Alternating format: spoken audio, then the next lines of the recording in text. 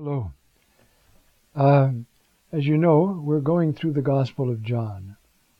And now we're going to look at the concluding verses of chapter 3,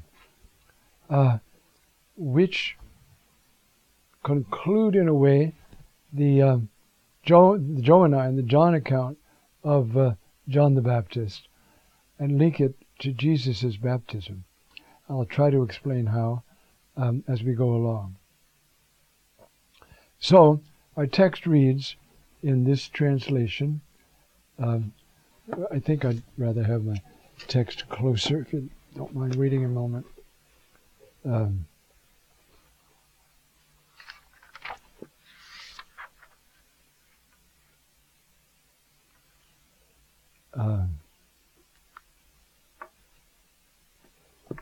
You see, after this, metatauphta.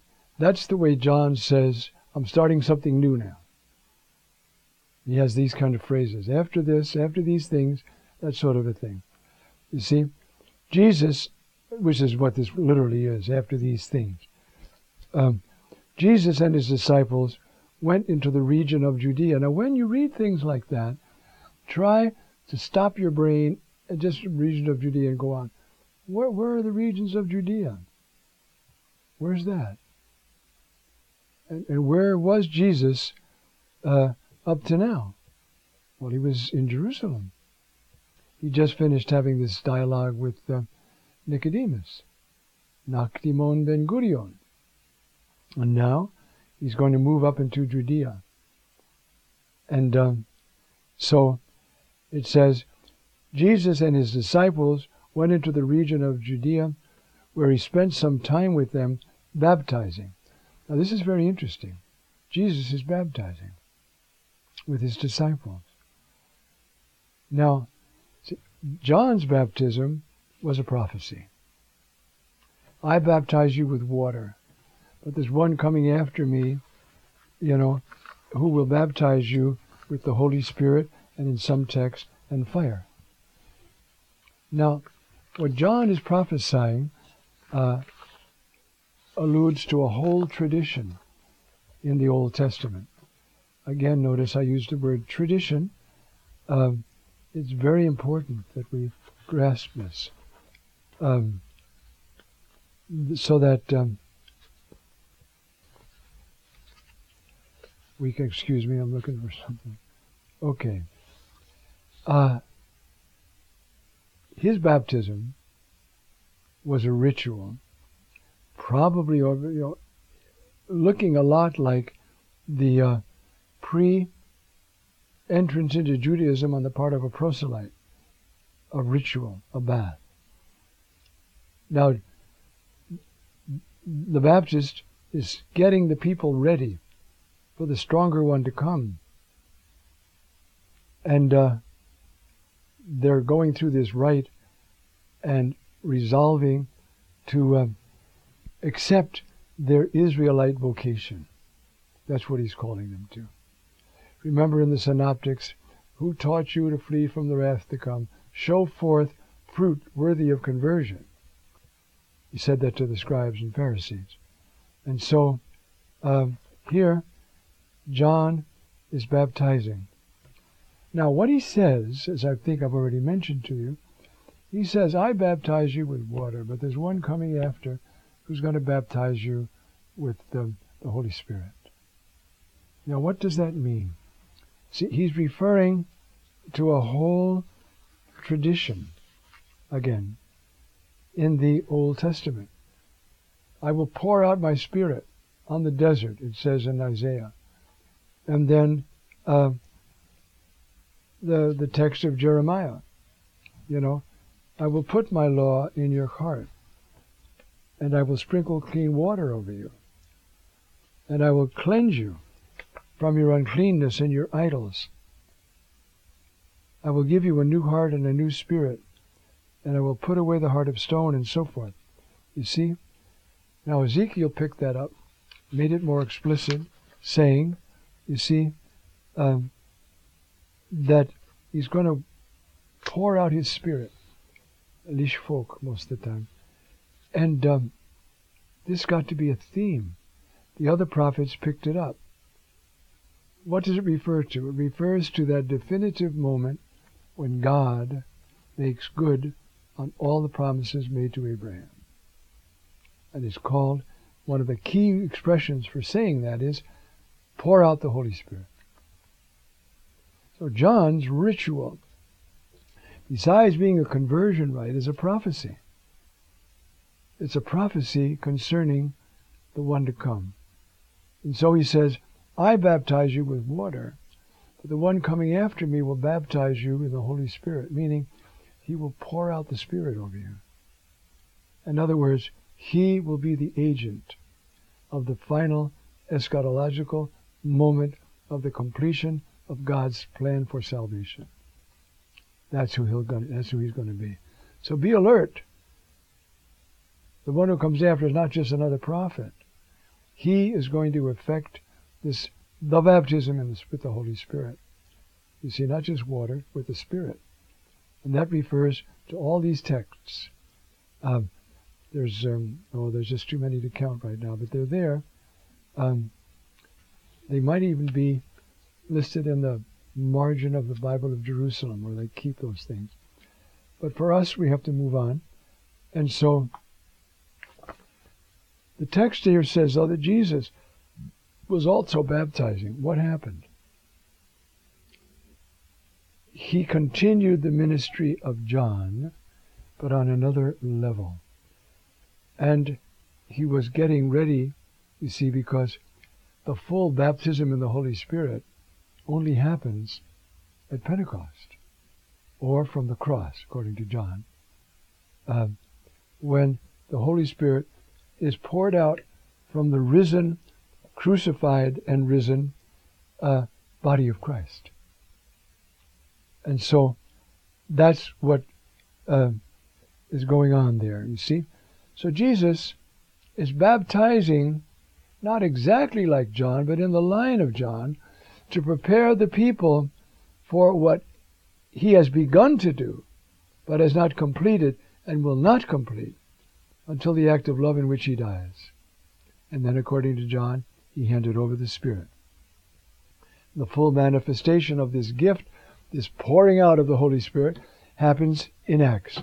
And if you look at Acts, I think it's 2:38, and having been raised to the right hand of the Father and received the promised Holy Spirit, he poured him out. And that's what you see in here. The tongues of fire, the wind, all of us speaking in different languages, the wonders and signs you see, this is the pouring out of the Holy Spirit. So Jesus had an interim type of ministry, you see, already identifying people with his passion. Remember, when our Lord went down into that water from the baptism of John, he was committing himself to his whole vocation, which he knew meant death. And he knew that.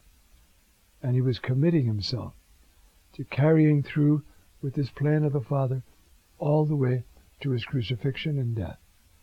In fact, he says at one point, if you might remember, I hope I can find it for you now. I am to be baptized with a baptism, and how I am constrained until it happen.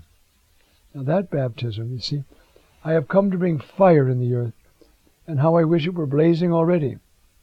There is a baptism I must still receive, in what constraint I am under until it is completed. So the baptism that he, for a while at least, in John 4:1 it says Jesus wasn't baptizing, probably means he desisted from that point on, and only his disciples baptized. But they were continuing John's preparation ritual, but at a deeper level, and getting ready. When you have statements like this about being baptized like this, you see, it's getting them ready to understand that baptism, in the true sense of the term, is identification with Jesus in his death and resurrection. And that, of course, is Romans 6. It's the whole teaching of Romans 6 is on that point. So, what we have here, you see, is this I needed to go through all that explanation to explain why Jesus was baptizing. Okay? Now a dispute arose between the disciples of John and a Jew about ceremonial washings. They came to John and said, "Rabbi, the one who was with you across the Jordan," that's Jesus, "to whom you testify, here he is baptizing and everyone's coming to him." Now just try to understand the love of John the Baptist for Jesus. Here's a man, lived in the desert, ate locusts and wild honey. Not very appetizing to us, but not bad for the Bedouins. But it's still not great. Okay. And now he's going to tell them, you see. John answered and said, "No one can receive anything except what has been given him from heaven. Everything I have has been given to me. The power of my preaching, my courage in resisting Herod, which will cost me my life. You see? But I had to do that. I had to protect God's people. If nobody says that's wrong, everybody will go do it. That's the power of law and custom. So I've got to stand there for the sake of God's people and say, Herod, you're sinning, even though I know it will cost me my life. So, you yourselves can testify that I said, I am not the Messiah, but that I was sent before him, the one who has the bride. Now listen, here's this tough man, living in the desert, eating locusts and honey, dressed in camel's hair, baptizing, preaching, threatening. You don't change, you're finished. It's all the big shots. Taking on Herod himself. He's a tough guy. But look how he compares himself. Now you see the inside of John the Baptist, who is the last of the prophets, the last of the Old Testament prophets. You see? The one who has the bride is the bridegroom. That's God. That's Christ, the bridegroom of the people. The best man who stands and listens for him rejoices greatly at the bridegroom's voice. So this joy of mine has been made complete. He must increase, I must decrease. Can you hear the love of John for Jesus? I'm happy to lay down my life. I'm happy to bear witness to him. I love him. I rejoice like the friend of the bridegroom rejoices to hear the bridegroom, alluding to the time when the bridegroom is coming back from the bride's house, leading his bride, accompanying his bride rather, back to his own house. Now the marriage is just about complete.